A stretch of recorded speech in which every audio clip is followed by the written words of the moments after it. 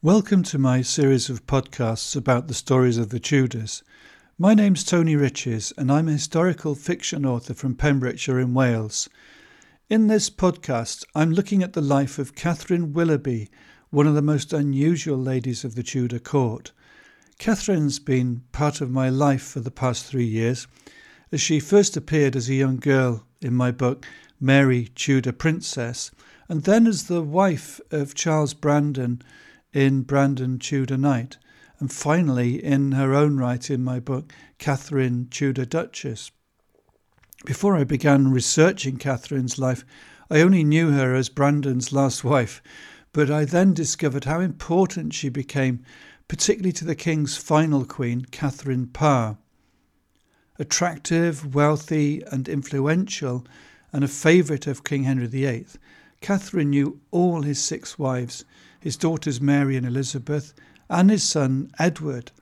So how did this daughter of a proud Catholic become a champion of religious reform and risk her life for the Protestant cause when Queen Mary Tudor came to the throne? Catherine was born at Parham in Suffolk on the 22nd of March 1519 and was the daughter of William Willoughby, the 11th Baron Willoughby de Eresby, and his Spanish wife Maria de Salinas. Now Maria was a lady-in-waiting and a close companion to Queen Catherine of Aragon and sailed with her from Spain. And the marriage between William and Maria took place in June 1516, which was the same year that Queen Catherine gave birth to her daughter, the future Queen Mary. Henry VIII paid for the wedding of Catherine's parents at Greenwich Palace and gave them Grimsthorpe Castle in Lincolnshire as a wedding present. Catherine was named after the Queen, and as the only surviving child of the marriage, one of the wealthiest heiresses in England. And Catherine became the 12th Baroness Willoughby de Eresby when her father died. She was only 7 years old at the time, and she lived in seclusion with her mother at Parham until her wardship was purchased by Charles Brandon, Duke of Suffolk, brother-in-law and lifelong friend of the king. Catherine moved into the Brandons' household when she was 9 and joined the couple's 3 children, Francis, Eleanor and Henry, and Charles Brandon planned for Catherine to marry his son and heir, Henry, who was the Earl of Lincoln. But when Brandon's wife Mary Tudor, who was the Dowager Queen of France, died prematurely at the age of 37 in September 1533, the Duke decided to marry young Catherine himself. Although he was 50 and Catherine was by then 14, their age difference wasn't unusual for the time, although eyebrows were raised because Brandon waited barely 3 months after the death of his wife. The change for Catherine was immediate, as she now was in charge of running her husband's household, and she became stepmother to the Duke's 5 children, all but one of whom was either her age or older, except for Henry, who was intended to be her husband. Catherine's marriage to the Duke proved surprisingly successful, because the Duke became the richest landowner in Lincolnshire, and Catherine, of course, became Duchess of Suffolk. Few women in court outranked her, and she had privileged access to the king and his court. Sadly, Brandon's son Henry died of a fever in March 1534. But Catherine and Charles had 2 sons. The first was Henry, named after the king, and he was the new heir, born in 1535. But the following year, the family found themselves in a difficult situation because Anne Boleyn, who Catherine understandably had never been particularly keen on, was found guilty and executed for treason on the 19th of May 1536, and Henry married his 3rd wife, Jane Seymour, 11 days after Anne's death. Now Charles and Catherine were present at the marriage, and that autumn the Pilgrimage of Grace, which was a rebellion in response to the dissolution of the monasteries, broke out in the north, and Charles was deputised to help put an end to it. In fact, he was so successful, he was asked by Henry to reside permanently in Lincolnshire as a way of keeping order, and Catherine joined him there. Their son Charles, named after his father, was born the following year in 1537, and both Charles and Catherine were back at court in the autumn of 1537 when Jane Seymour finally delivered Henry a son, Prince Edward.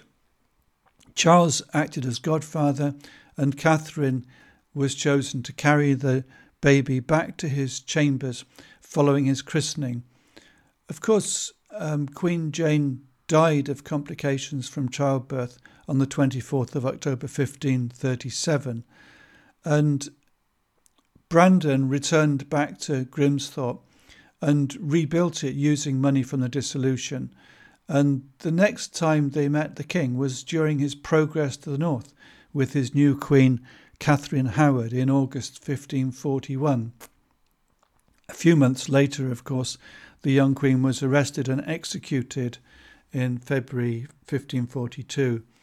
But Catherine Willoughby became popular at court and well known for her wit and often outspoken views about the pomp and ceremony of the Catholics. And when her nemesis, the Catholic Bishop Stephen Gardiner, tried to silence her, Catherine notoriously named her dog after him and would call it to heel to amuse the court. Catherine and Charles were chosen to welcome Anna of Cleves to England, and Catherine became her friend and confidant, a connection which later proved invaluable. Catherine's religious views were reinforced when Anne Askew, a reformist Lincolnshire woman who she knew, was condemned as a heretic and burned at the stake in March 1545. Now, Catherine must have really worried that Anne would name her, but even under torture in the Tower of London, she refused to implicate others. Catherine was one of only 18 witnesses to the private wedding between the king and Catherine Parr, and she became a close friend of Henry VIII's sixth and last queen and often visited her. The queen shared Catherine's Protestant views, and Catherine invited the leading reformer, Hugh Latimer, to Grimsthorpe Castle to preach about the need for a simpler religion which could be understood and made relevant to ordinary people. Charles Brandon died suddenly at the age of 60 in Guildford in August 1545. Catherine was only 26, and Charles's heir, Henry, was now the Duke of Suffolk at 10 years old, and he joined the household of young Prince Edward to continue his studies. Now, Charles's will stipulated that Catherine would remain unmarried until his children came of age, but she seemed to accept it happily enough, and at court befriended many influential men who championed the Reformed faith, including Edward Seymour and John Dudley. She also maintained her own separate friendship with Henry VIII, and the king was fond of Catherine, and there were even rumours that she might become his seventh wife. Here's a short excerpt from the audiobook edition of Catherine Tudor Duchess, narrated by actress Ruth Redman. Catherine waited in the King's presence chamber, the most richly decorated room in Hampton Court Palace. She wondered if what she was about to do was God's will or a foolish act which would put her family at risk. The voice in her head persisted, "Ask only for Charles to be released from his duties at the border. No one will know." She'd slept little the previous night, rehearsing what she might say. It was too late to go back on her promise to Catherine. Their friendship had passed the point of common interest. Now she'd been trusted with Catherine's great secret and knowledge of what was happening behind the scenes at court. A liveried page summoned her, and she took a deep breath. Alice had over-tightened the lacing of her kirtle under the new overgown of rich Italian silk, and she found it hard to breathe. Alice said she thought the neckline too revealing, but Catherine hoped it might help her hold the king's attention. She made her way down a narrow gallery and through the high doors into the king's privy chamber. The walls were hung with brightly coloured tapestries, and thick carpets deadened the sound of her footsteps. The room was smaller than she'd expected, lit by quarriers, the square blocks of fine beeswax casting their golden light over a table laden with plates of half-eaten food. Catherine hadn't seen the king for the best part of a year, and the change in him was worse than anything she'd prepared herself for. Flanked by gentlemen of the Privy Chamber, Henry sat in his great gilded chair of estate. He looked as if he'd been poured into it, his leg resting on a velvet-covered footstool. The ulcers on his leg had worsened, and the smell carried on the air, despite the attempts of his physicians to mask it with thick, perfumed bandages. Catherine curtsied low in front of him. "Your Majesty." Her throat felt dry, and her voice sounded softer than intended. "Lady Suffolk." His voice wheezed as if even speaking took an effort. Henry dismissed his courtiers and shouted for his servants to clear the platters from the table. Catherine heard the door close behind them. She'd been left alone with the king, a fact which would soon be whispered in the palace corridors. Henry raised a heavy gold-ringed hand. She wasn't sure if he meant her to kiss it, but took it as a sign to rise. She stood straight before him as his sharp eyes studied her. His appraising gaze rested too long on the exposed top of her breasts before his eyes returned to hers. His broad face broke into a disarming smile as he gestured towards an empty chair. "Bring it close. I'm curious to know what brings you here after so long an absence." Catherine pulled the chair as close as she dared, her pulse racing as she tried to recall her carefully rehearsed words. Her whole future, and even that of her family, might rest on what she now said. Henry frightened her, and she tried not to think about the consequences for those who'd caused his displeasure. She decided to be direct. "I plead for the Archbishop of Canterbury, Your Grace." "Cranmer?" Henry's voice showed his surprise. "I would have thought Thomas Cranmer capable of pleading for himself." Catherine took a deep breath.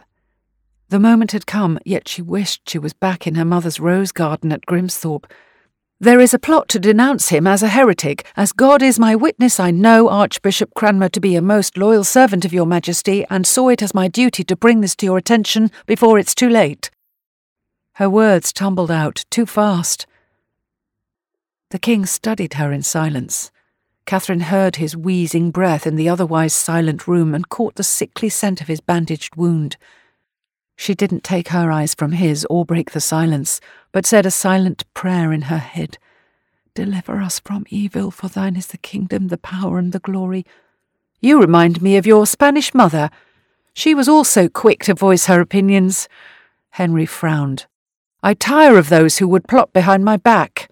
He shook his head at the thought. "Do you play chess, Lady Suffolk?" "I do, Your Majesty." "Then you'll know 2 bishops of opposite colour better protect the king than one acting alone." Henry stared at her with unblinking eyes. "I'm aware of how Bishop Gardiner works, though. I'm glad to be forewarned of this." "I thank you for your mercy, Your Majesty." His humourless smile put her on guard. "There is, of course, a price." Catherine felt numbed by his words. She'd been too quick to count her daring meeting a success. The king could ask whatever he wished, and she could not refuse. She said nothing and held her breath as she waited to hear his demand. "Brandon tells me you would dissuade him from being my commander for the invasion of France." Henry raised his eyebrows in mock scorn. "I asked who runs his household, and now I see." His voice became serious. "This is our last chance to repeat our victory at Tournai, and I need him at my side." "You have my word, Your Majesty." "Good." He winced and shifted the position of his wounded leg. Catherine saw a pink stain spreading on the white linen bandage, and her revulsion changed to pity. The king could afford the finest physicians and the most expensive remedies, yet suffered with his old injury. She forced a smile and looked Henry in the eye. "I must confess nothing I could say would keep Charles from the chance to ride once again with your army in France. He still has 2 statues he took as trophies of your victory at Tournai." Henry laughed. "I like your honesty. You have your father's spirit. He was a good man." He gave her a conspiratorial look. "What do they say about me?" "Your Majesty?" "The people. In truth, what do the people say when they speak of me?" Catherine momentarily glimpsed the insecure man behind the mask of kingship. "They say you are an impotent invalid. The people rejoice now your Majesty has secured the throne with a fine and healthy son." Henry brightened and his chair creaked as he leaned forward. "That gives me great comfort, Lady Suffolk. I see why Princess Mary speaks so highly of you." "My mother thought of the princess like her own daughter, Your Majesty, so to me she is like a sister."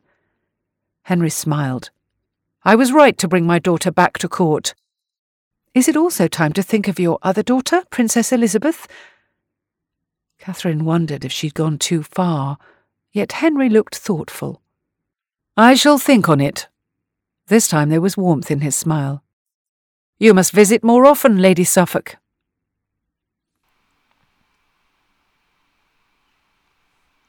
King Henry VIII died on 28th of January 1547, and Catherine Willoughby was present at his funeral a few weeks later. She stayed on for Edward's coronation on February the 20th, and both her sons were present as well, and they were knighted and sent to St John's College, Cambridge, to complete their education. With her close friend William Cecil, Catherine helped to fund the publication of the Queen's controversial book, The Lamentation of a Sinner, in 1547, and became a vocal and influential champion of religious reform. She's actually named with William Cecil as a benefactor on the first page of Lamentation. When Catherine Parr died in September 1548, she had just given birth to her only child, a daughter who she christened Mary, and her husband, Thomas Seymour, was arrested a few months later and executed in March 1549. Now, Thomas wished for his daughter to be sent to Catherine at Grimsthorpe, and although his brother Edward Seymour promised that funds from the child's parents' estates would help fund her upkeep, nothing was paid, and curiously, there's no record of what became of little Mary. My theory about what became of the child is in my book. In the summer of 1551, during an outbreak of what's known as the sweating sickness, Catherine sent her sons Henry and Charles to the Bishop of Lincoln's palace at Buckden in Huntingdonshire to escape the deadly disease. Sadly, on July the 14th, 1551, both her sons succumbed to the illness and died within minutes of each other. Catherine was understandably devastated and spent a year in mourning. But then she married for love to her gentleman usher Richard Bertie in 1552, as she was no longer bound by the conditions of her first husband's will. They had a child, a daughter, Susan, who was born in 1554, and things were going well. But then the Catholic Queen Mary was crowned and began persecuting Protestant reformers. On New Year's Day 1555, Catherine and her family fled into exile on the continent and arrived at Brabant in February with her daughter, and they dressed up as a simple merchant's family, although they'd been able to take with them little more than what they could carry. From there, she travelled with her husband to Cleves, and this is where the connection with Anna of Cleves comes into play. And Queen Mary may have well been loyal to the memory of her mother's lady-in-waiting, Maria de Salinas, and would have hesitated to harm her daughter. But Catherine's status made her high-profile enough to be a threat. They had a son who they called Peregrine, which Peregrine, unusual name, but it comes from the word peregrinations, which was a reference to their constant travelling. He was born in Cleves in 1555, the same year that Hugh Latimer was burned at the stake in Oxford. And the family lived in near poverty until they were assisted by the King of Poland, who actually had approached Catherine as a potential suitor after Charles Brandon died. She politely turned him down, but he didn't seem to be that troubled by it. After Queen Mary's death in 1558, the family returned to England and back to Grimsthorpe. And although Catherine didn't serve Queen Elizabeth as a lady-in-waiting, she did use her position in Lincolnshire to promote religious reform. Catherine had always been a strong supporter of the Protestant faith, and many books on reform now carried her coat of arms or were actually dedicated to her, including works by Erasmus and William Tyndale. So she was very much at the forefront of the Protestant religion. The family's adventures on the continent were told in popular Elizabethan ballads, and so sometimes these were a little bit exaggerated, but it was fascinating for me during the research to try and sort out the timeline and the fact from the fiction. Sadly, Catherine died after a long illness, aged 61, on the 19th of September 1580 at Grimsthorpe Castle. And I visited there, which much changed over the years, but it's still home to the 28th Baroness Willoughby d'Eresby, and it's possible to visit Catherine's Tudor rooms and her chapel where Hugh Latimer preached reform. And I also visited her magnificent alabaster tomb at the Willoughby Chapel in St John's Church, Spilsby in Lincolnshire. It's enormous. It's floor to ceiling. And her husband, Richard Bertie, who died only 2 years after Catherine, is buried beside her. Catherine Willoughby was a woman far ahead of her time, prepared to stand up for her beliefs, and the story of her life helps us see the complex world of the Tudors through a new perspective, and I believe she would have been pleased to know that that's her legacy. My book, Catherine Tudor Duchess, is available from Amazon in paperback, ebook and audiobook editions, and more information about all my books can be found on my website at tonyriches.com. Thank you for listening.